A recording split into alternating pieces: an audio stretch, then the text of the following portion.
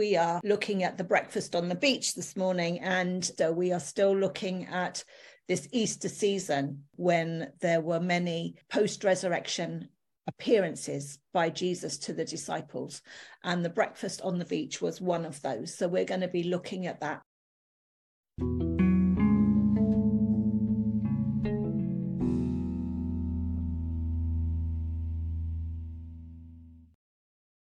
John chapter 21, verses 1 to 14, reading from the New Living Translation. Later, Jesus appeared again to the disciples beside the Sea of Galilee. This is how it happened.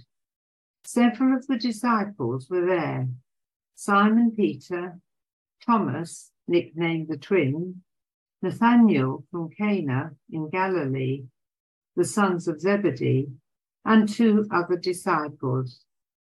Simon Peter said, "I'm going fishing."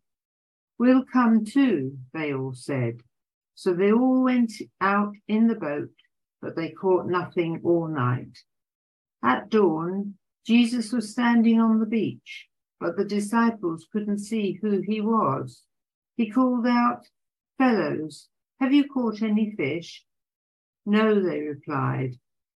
Then he said, "Throw out your net on the right-hand side of the boat, and you'll get some." So they did, and they couldn't haul in the net because there were so many fish in it. Then the disciple Jesus loved said to Peter, "It's the Lord." When Simon Peter heard that it was the Lord, he put on his tunic, for he had stripped for work, jumped into the water and headed to the shore. The others stayed with the boat and pulled the loaded net to the shore, for they were only about 100 yards from shore. When they got there, they found breakfast waiting for them: fish cooking over a charcoal fire and some bread. "Bring some of the fish you've caught," Jesus said. So Simon Peter went aboard and dragged the net to the shore. There were 153 large fish, and yet the net hadn't torn. "Now come and have some breakfast," Jesus said. None of the disciples dared to ask him, "Who are you?" They knew it was the Lord. Then Jesus served them the bread and the fish. This was the 3rd time Jesus had appeared to his disciples since he had been raised from the dead.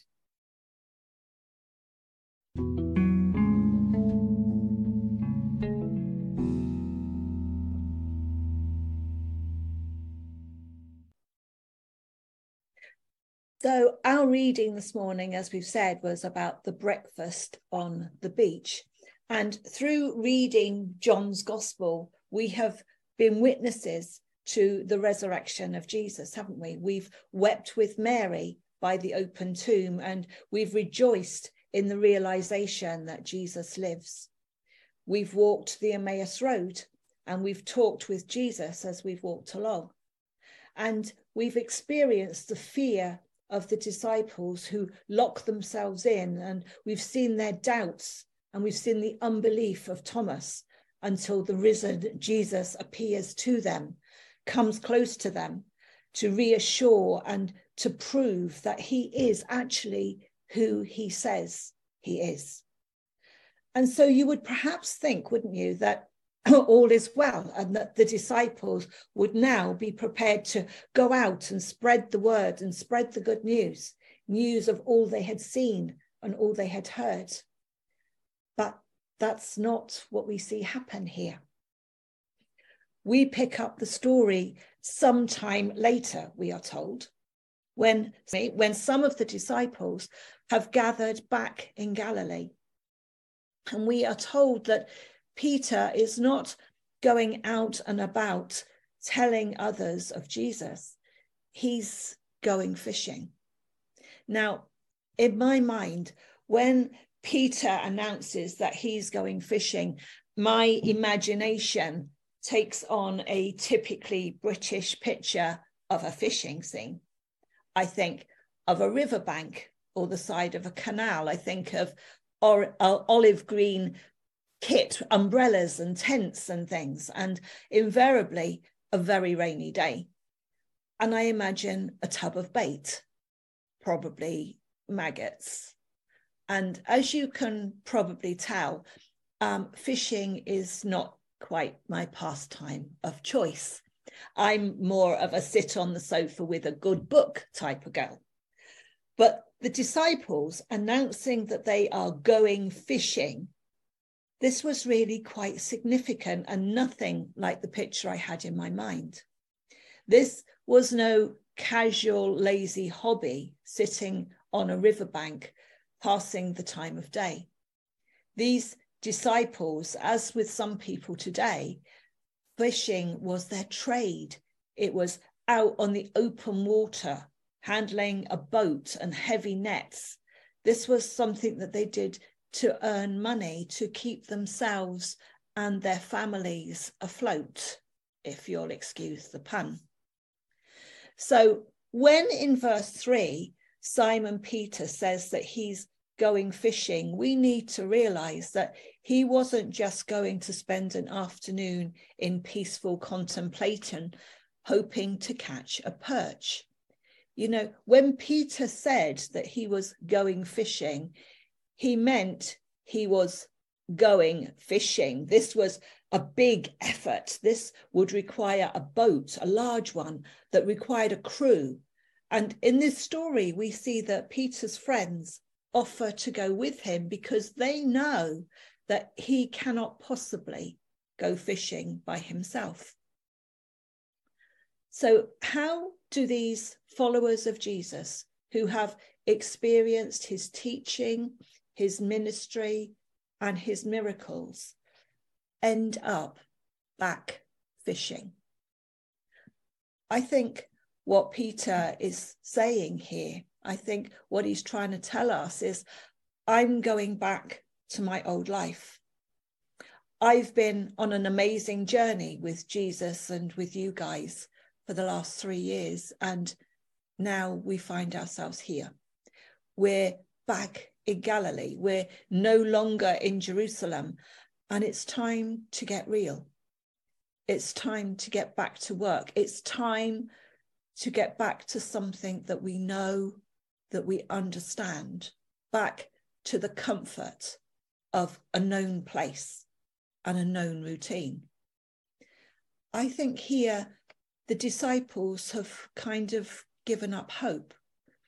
They've given up wondering what's going to come next, and their bubble has burst.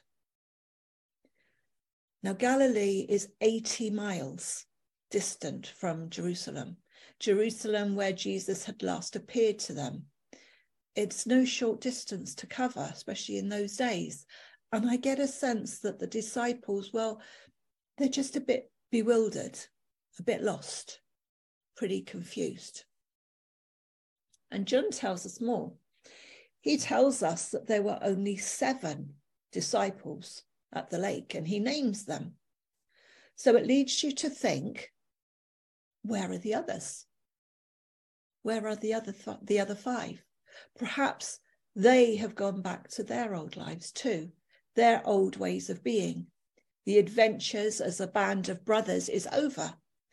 They were returning to the way that they had been, the way that they knew best, facing the challenges of the unknown in the future was just too hard for them. They had expected something, anything, perhaps didn't know what. And after all, things just hadn't turned out the way they thought they would, had they? So John tells us that they are out there fishing, and it's not a very successful trip. Verse 3 tells us that they caught nothing. That's an awful lot of work, getting the boat ready, setting sail, spending the night on the water, and having nothing to show for it. More disappointment for them. And then we read about the encounter that follows. an encounter with someone that the disciples thought initially a stranger, but who we know to be the risen Jesus. And we see this beautiful, grace-filled, full of love encounter. Jesus begins the conversation in verse 5 and he says, "Friends," he says, "have you got no fish?" And then he tells them to cast their nets on the other side of the boat. Jesus uses a term of fondness. I find that Jesus uses the word friends. Some translation says children. Margaret read fellows to us. This is a beautiful, timely reminder, the reality that we are all loved by God. We are God's children. We are God's friends, young or old, or anywhere in between. And imagine for one moment, if you could, the way that these men must have been feeling.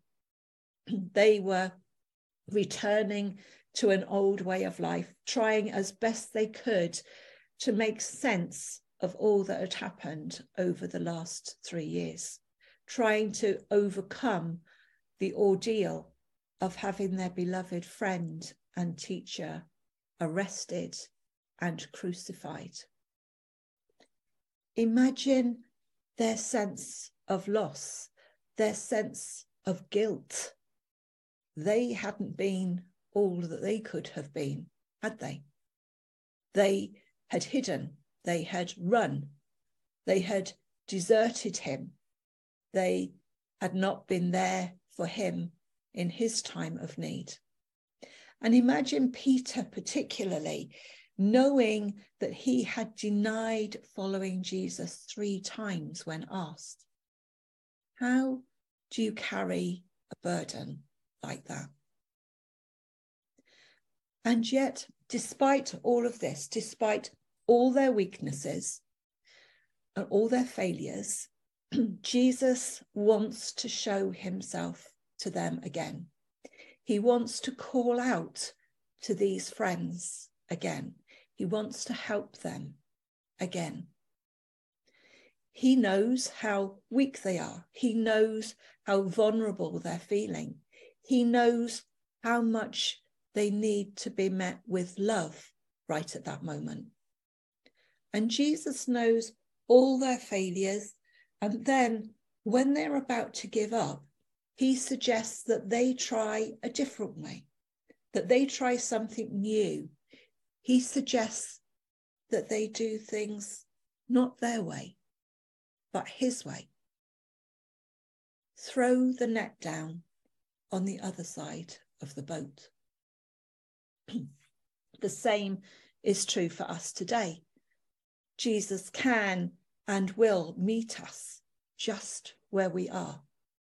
He will not overlook our failures, but will acknowledge them and then encourage us despite them in love to try again, to overcome by doing things his way. Now, you may be thinking that this story is similar to one that you've heard before, and that's because it is. In Luke's Gospel, we have the account of Jesus standing on the very same shore, instructing the disciples to push the boat out into deeper water to catch fish. And they do. They catch so many fish that their necks begin to break. The story that we're thinking about here from Luke recalls the time at the beginning of his ministry when Jesus first calls the disciples to follow him. He tells them to put down their nets and to go with him. And here in John, after all the amazing adventures that they've had and all the amazing signs and miracles that they have seen, we have the disciples turned full circle, right back where they started. But here, instead of putting their nets down, we find them picking them back up again. And we are sometimes like that, aren't we? We know what we should be doing, but we find ourselves time and time again doing or saying or thinking the wrong thing.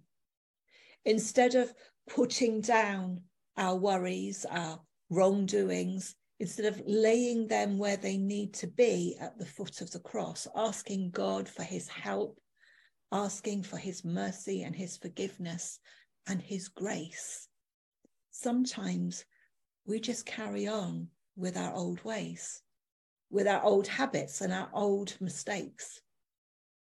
Or are you, like me, someone who finds yourselves picking things back up again, even when you thought you'd laid them down? And yet, as we see from this bit of the story, Jesus responds to his children again and again with love, undeserved, unmerited, and perfect love. This story from John tells us that Jesus, time and time again, will meet us exactly where we are. We are never abandoned, never forsaken. So here in John's account, we have Jesus meeting with his friends right back where their adventures began. And after all their failures of the week leading up to Jesus's death, after all their doubting and all their giving up hope, Jesus meets them again. And it's here that he seems to be saying, it's okay. We can start afresh. We can start again. We can do it together. I forgive you. I love you. I'm here with you. In this story, as the nets fill with fish, as his fortunes start to turn, Peter looks out to the shoreline and suddenly realizes who is standing there. And in typical Peter fashion, don't we just love Peter's wayward and wild personality? He jumps out of that boat and he swims to the shore as fast as he can. I can only imagine that scene and what it was like. It's early morning, the sun is rising, and impulsive Peter is going wild, swimming with all his might to get to that beach as fast as he can, and leaving all of the others to drag in what was undoubtedly an awesome catch. But Peter did the right thing, did he not? Despite how he was feeling, his first impulse was to get close to Jesus, to move in Jesus's direction. His focus was getting to Jesus as fast as he could. And verse 9 says that when the boat finally returned to the shore, Peter and Jesus were quietly sitting together around a fire. But not just any fire. This was a charcoal fire. And that fire, I imagine, must have conjured up all the same smells and the sounds and the same crackles as on the evening of that Thursday night when Peter denied Jesus 3 times in the courtyard of Caiaphas, the high priest. There was a charcoal fire burning there too. But here we have Jesus treating his friends with compassion and with love, while jogging their very human memories of their wrongdoings. The Bible states that when they had gone ashore, the disciples saw the fire, the charcoal fire, with fish on it and with bread. Jesus had prepared a meal for them. And yet he says to them, bring some of the fish that you have caught. Bring me some of what you have.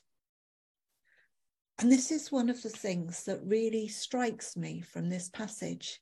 Bring some of the fish that you have caught. Why would Jesus say this? In this scene, Jesus already had everything he needed in order to make breakfast for his friends. Breakfast was ready, we're told. He required nothing more. Isn't the same true about what God offers us, though? God has everything, and yet he freely offers us a relationship with himself. He wants to share life with us. Jesus gave his life for us when he died on the cross, and if we accept it, forgiveness and peace and grace are all ours, even when we keep getting it wrong, just like the disciples did. And yet, despite our failings, despite those mistakes that we've made, despite our very imperfect selves, Jesus is more than willing to take what we offer him. Jesus says, come, bring some of the fish that you've caught. And it's as if Jesus is saying, even though I have everything, even though I am everything, come and share what you have with me. Come and share who you are with me. I want to know you because you are worthwhile. Your failures are forgiven and you really matter to me. You are a child of God. You are my friend. Jesus really values what we bring to him in our act of worship, in our love and our devotion, in the people that we share him with. Because it's true that he longs to hear from us, longs to know us, to listen to us, and to talk to us. An encounter on the beach is waiting for each and every one of us. I wonder what we will bring. I wonder what we will share. And in that encounter, Peter's life turned around. In that encounter, his hopes were renewed and restored. And in an encounter with Jesus, that is always the case. Amen.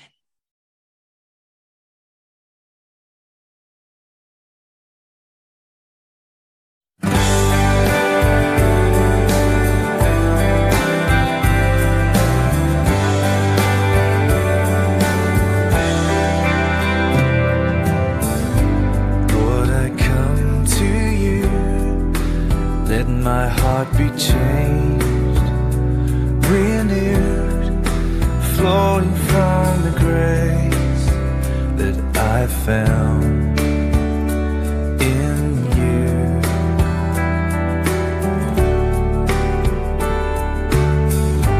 Lord, I've come to know the weaknesses I see in me will be stripped away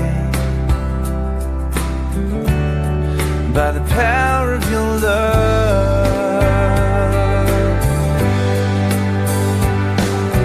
Hold me close, let your love surround me, bring me near, draw me to your side. And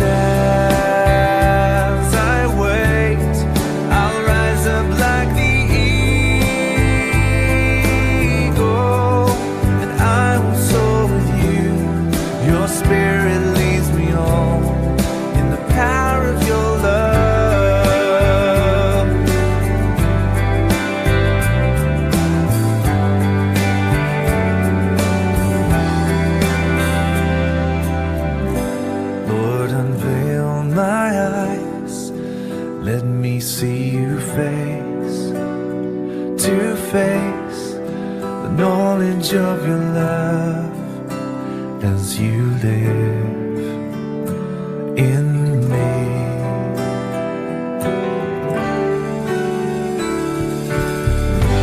Lord, renew my mind as your will unfolds in my life, in living every day. By the power of your love,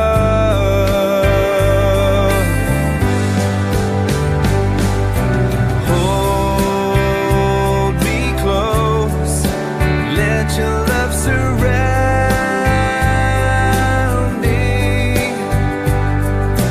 bring me near, draw me to your side. And as I wait, I'll rise up like the eagle. I will soar with you.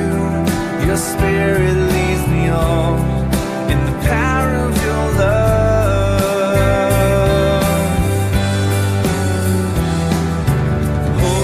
Hold me close, let your love surround me, bring me near, draw me to your side. And as I wait, I'll rise up like the eagle. I will soar with you. Your spirit leads me on in the power of your love. I will soar with you. Your spirit leads me on in the power of your love. And I will soar with you. Your spirit leads me on in the power of your love.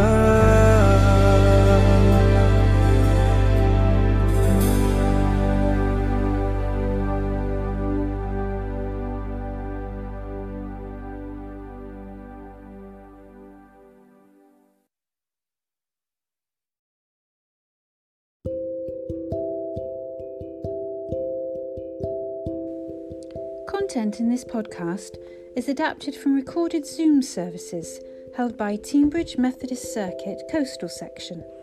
Full videos can be viewed on their YouTube channel. Music is taken from worship audio tracks, all rights reserved.